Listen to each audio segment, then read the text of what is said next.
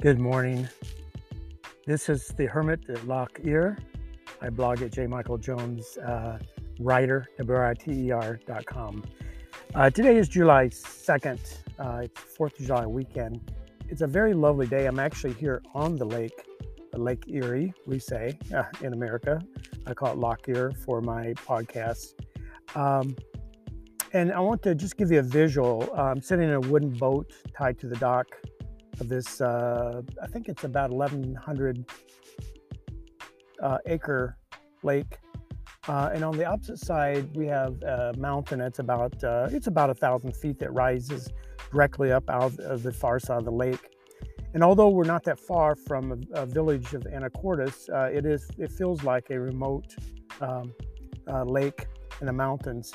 I'm entering my 4th year as a social isolate, a hermit, and not by choice. I went through a stem cell transplant and had to be isolated, and then COVID hit. Now, COVID risk is coming down, but I'm on a new chemo program that's really put me in a box, that I'm exhausted all the time and hardly leave the house anymore. So once again, I'm in this period of my life of being a hermit. Excuse me. Anyway, I want to continue on this discussion regarding science and religion. And this has turned into a much bigger project than I had planned. I plan on doing 1 or 2 episodes. I think this is at least episode 4, and I'll call it a conversation about religion and science. I think it's a very important topic.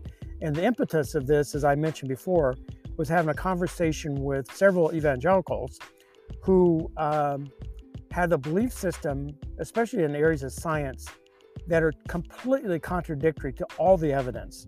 And as I said before, you can have 2 really smart people who research all the evidence and come up with 2 different opinions about that evidence.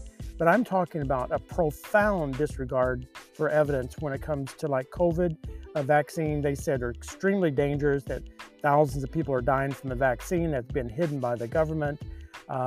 Global warming is a myth. And these things, and you think, why are we even talking about this as far as a different perspective from a Christian versus a normal person or someone in society? And I don't want to get off on a tangent, but it reminds me once I said to a roommate of mine years back in college that I wonder if life exists on other planets. He got very angry and said, of course they don't. Scripture is clear about that.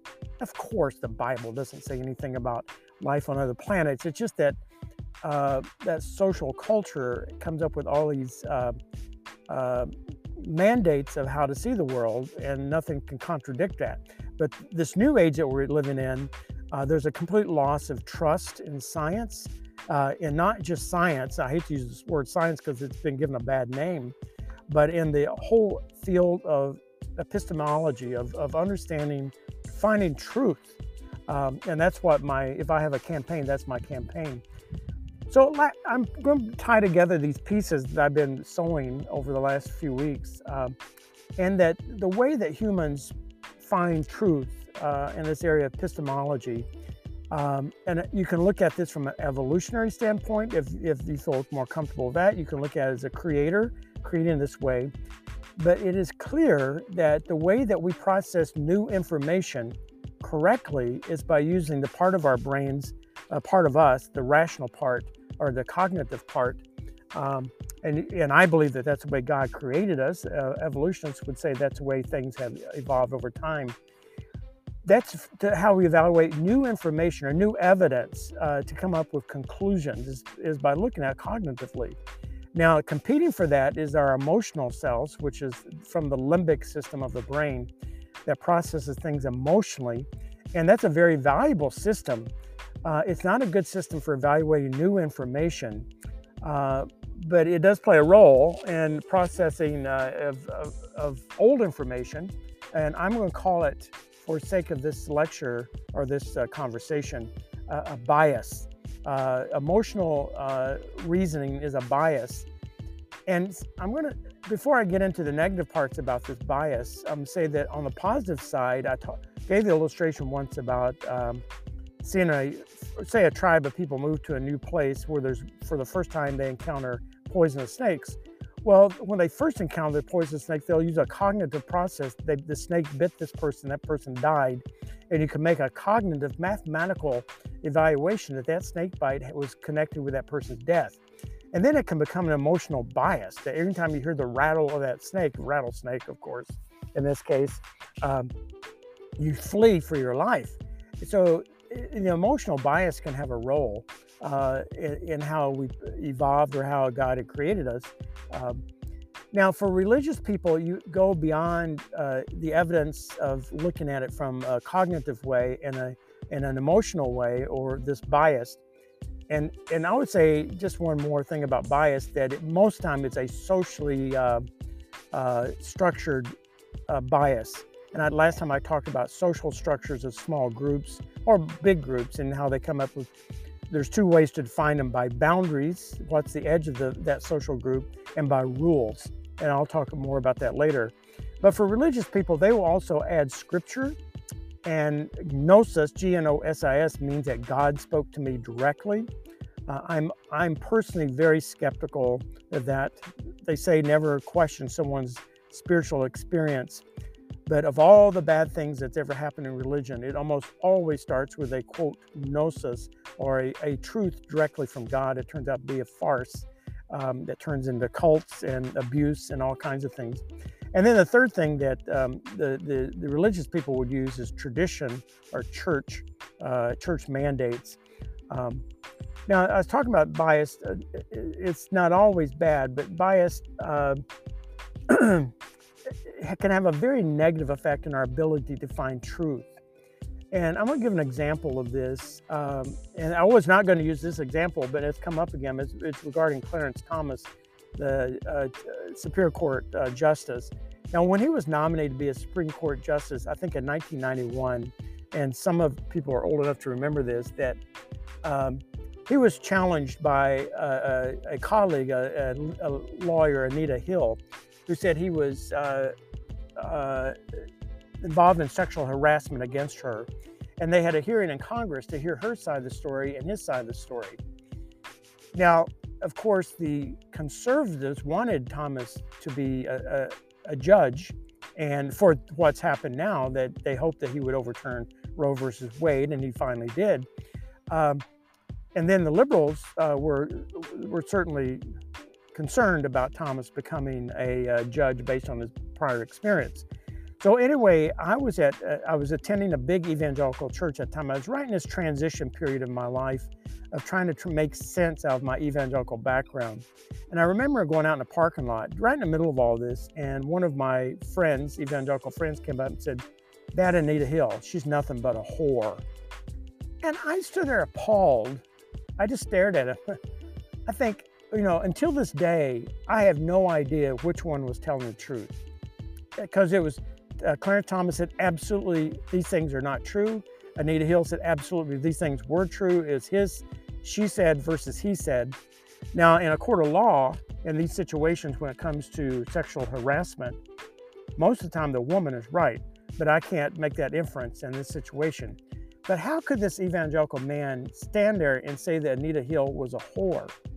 And it's because of his bias. And his bias wasn't based on any evidence. I can guarantee you he never looked at any of the evidence of her workplace situation, of Thomas Hill. He may have listened to some of the hearings, I don't know.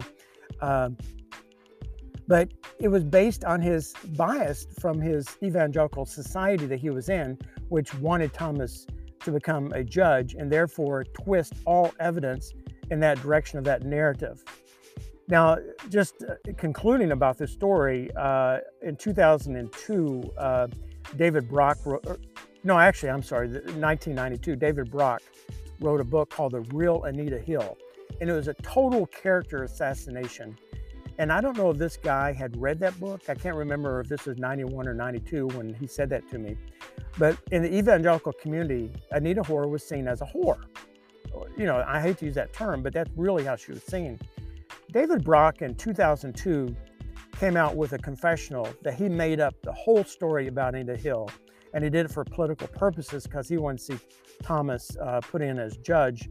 So his character assassination of Anita Hill was intentional, it was false. All the evidence in his book was false. He said that he made it up, and he did it for political reasons. But yet the evangelical community, till this day, I'm sure, completely believes his book.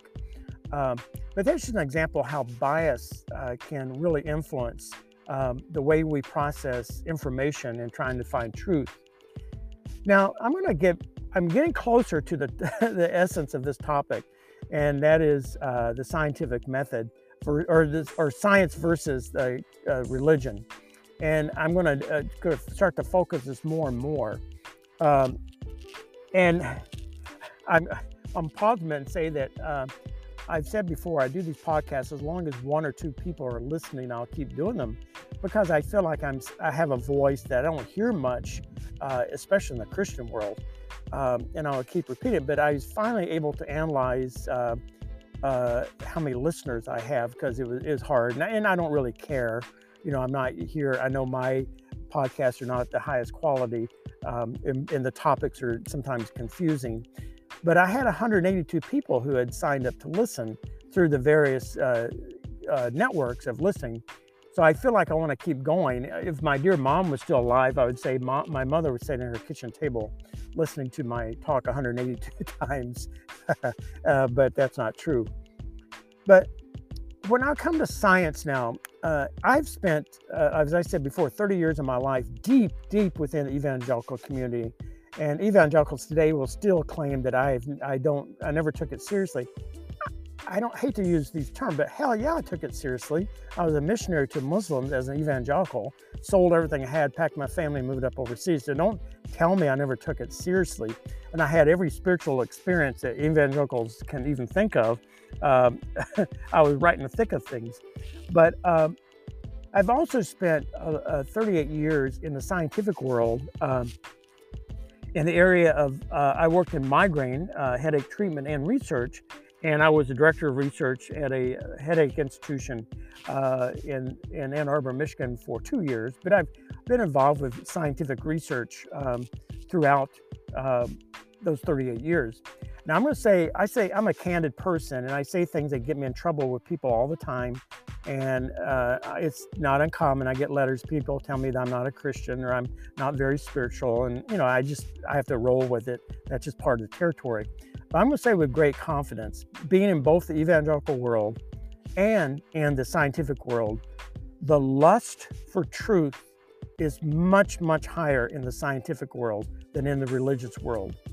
In the religious world, it's a lust for conforming to society, conforming to the evangelical society. That's the paramount issue. Now they'll label it with words like biblical.